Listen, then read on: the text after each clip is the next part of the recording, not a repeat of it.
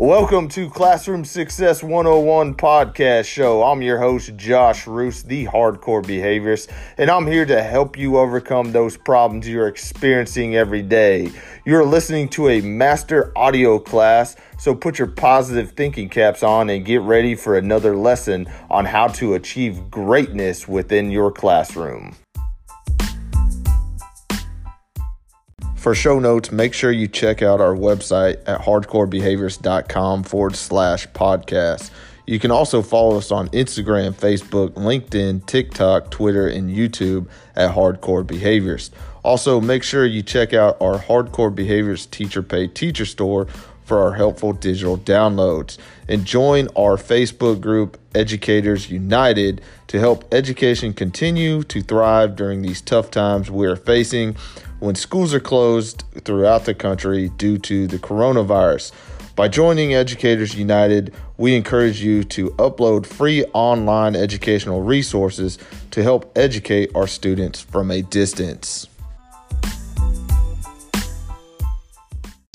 So today's talk is going to just kind of be on a recap of what we've learned in the past couple episodes. Some of the golden nuggets that I actually thought were worth retouching base on because these are things that you can utilize within your classroom. There was a lot of valuable information on those podcasts. I highly suggest that you go back and listen to a lot of them. But in this episode, I just wanted to kind of touch base on some of the things that stood out. You definitely need to go back and check into some of the more detailed, interventions and strategies, because those are also golden nuggets as well that you can utilize within your classroom. But today's talk was on some of the top things that I think is a go-to intervention that you need to at least try within the classroom, or it's a must talk about that, I'm curious on some other people's ideas and thoughts out there. So to start this show off, we are going to start talking about learning strategies. I had Scott Harris talk about, he came on the show the other day, and he talked to us about, learning methods of your students, and we titled that podcast The Urban Legends of Education. And the reason why is because, Scott stated that there are a lot of trainings out there that don't really have a lot of research-based evidence behind them, and yet schools are paying a lot of money to go to these trainings, or they're buying into these systems that are almost like a school-wide thing, and basically they're really not changing anything up. And one of those things that, my thing with it is I'm going to have to agree with Scott on this, because I feel like over the years that I've been in education, I've seen a lot of those programs, man. They sound very pretty. They're beautifully wrapped in a pretty little box and sold to the school to say that these programs are the go-to. And, over the years, what I've seen is these programs, they help out in some areas, but they don't solve all the problems. And when you do have somebody come in from their firm, they're consulting with you, well, I'm going to tell you right now, as a business, people are always going to look for problems. Doesn't matter if you are running that program to the exact replica of what it was designed for. The consultant in that program will come in and try to find a problem. So, my thing with it is, I'm not, bashing all programs out there. I would definitely agree with Scott, is do the research, when you start looking into these programs that you're really wanting to put on your campus, you need to really go in depth with what it's all about. Is there research based evidence on it? Is it worth the amount of money that you need to be able to throw at that program to be able to utilize it? I've seen programs that we've spent 50, 60, almost maybe $100,000 on, and we don't even really use it. We put up pretty posters in the hallway, and we call ourselves some kind of leadership school, or we're all about a certain motto or something that the school district or the school has paid into. And guess what? At the end of the day, these kids are really not understanding the concepts, because those programs are really, they really haven't done anything for the school. So I would say definitely, if you're going to buy into a program, make sure you do the research. And also, that program needs to become the the talk. That needs to be uh, a lot of buy-in up front with these programs. Because I can tell you right now, if you don't have some teachers or some staff running these programs, then that program's going to be put to the wayside and be done with. On the flip side, I can say I've seen a lot of programs that when you get new superintendents come in, some of the good programs get put on hold. I've definitely been involved with one. And I was a trainer of a program that I thought was uh, totally better than the new program that they had us go get trained on. Same outcome, but the techniques within this program gave teachers a lot more options. And overall, it was just a better program for the school district and the teacher. And yet, we've completely moved away from that program because it was a program that superintendents wanted to go to. So, as an educator, as a teacher, you're going to see these programs. They're going to pop up. They may be popular your first go ahead in the school system.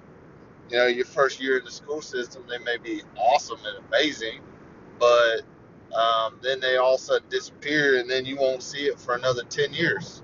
So just know that these programs out there are um, not, or they might not be the fix or the answer you're looking for.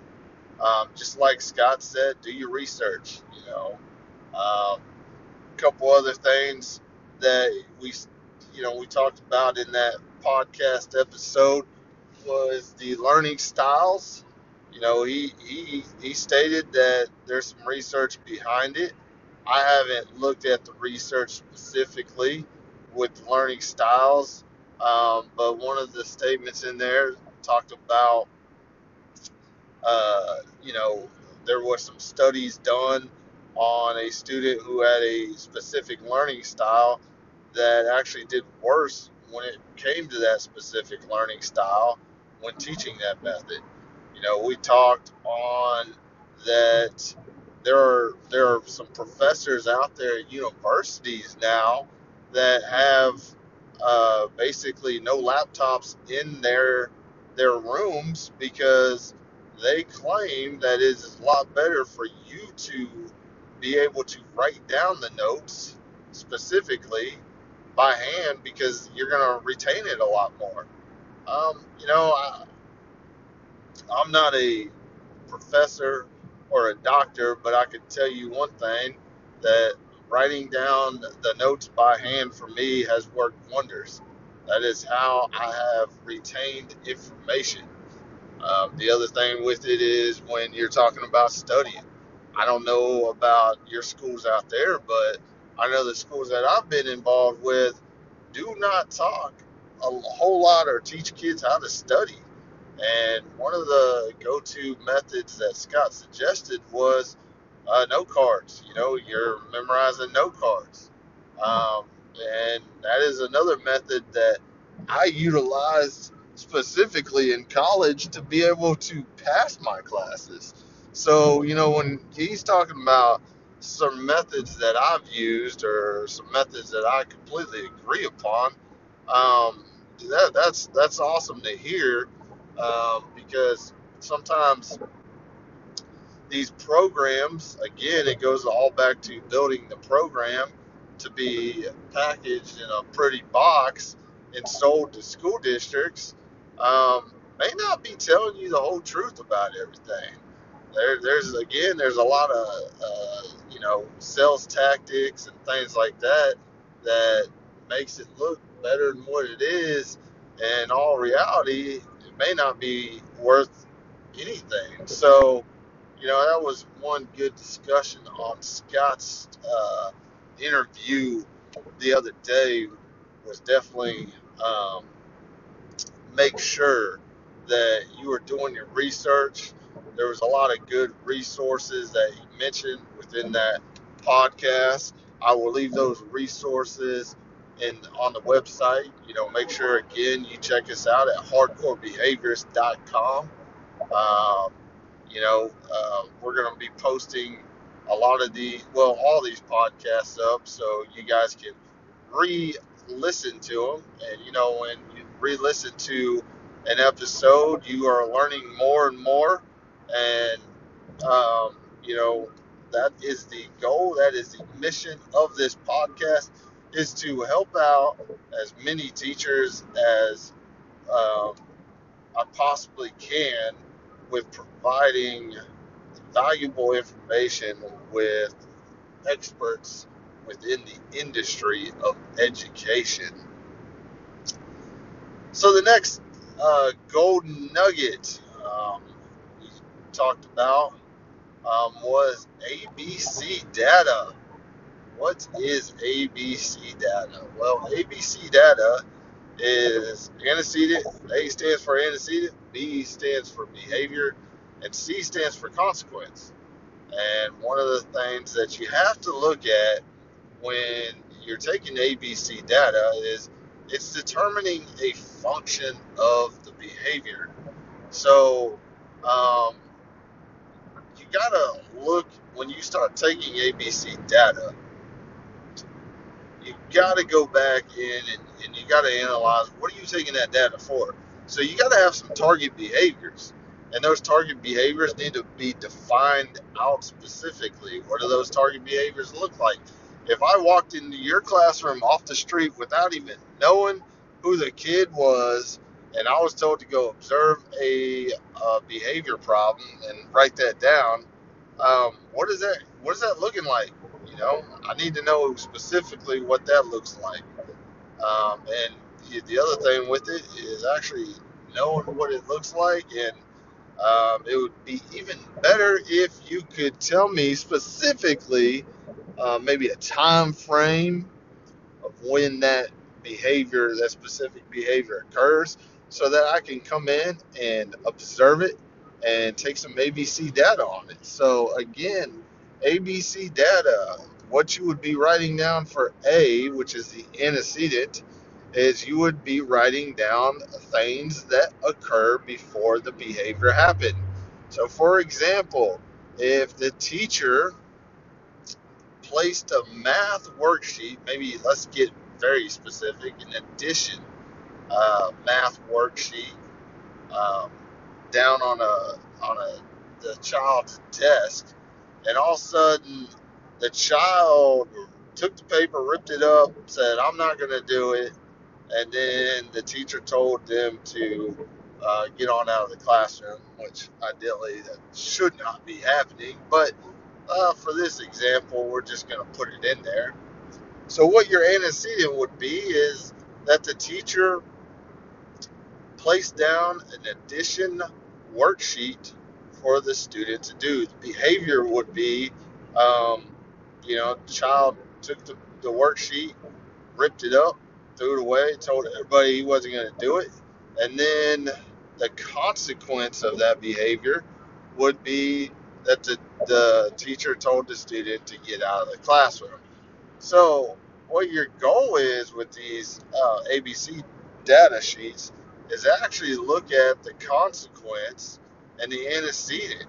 So if you get a lot of consequences where the teacher is, basically telling the student to get out of the class, or the teacher gives a lot of attention, then what is actually driving that, that what is actually reinforcing that behavior is that consequence of maybe it's escape, maybe it's attention, okay, maybe it's access to something tangible.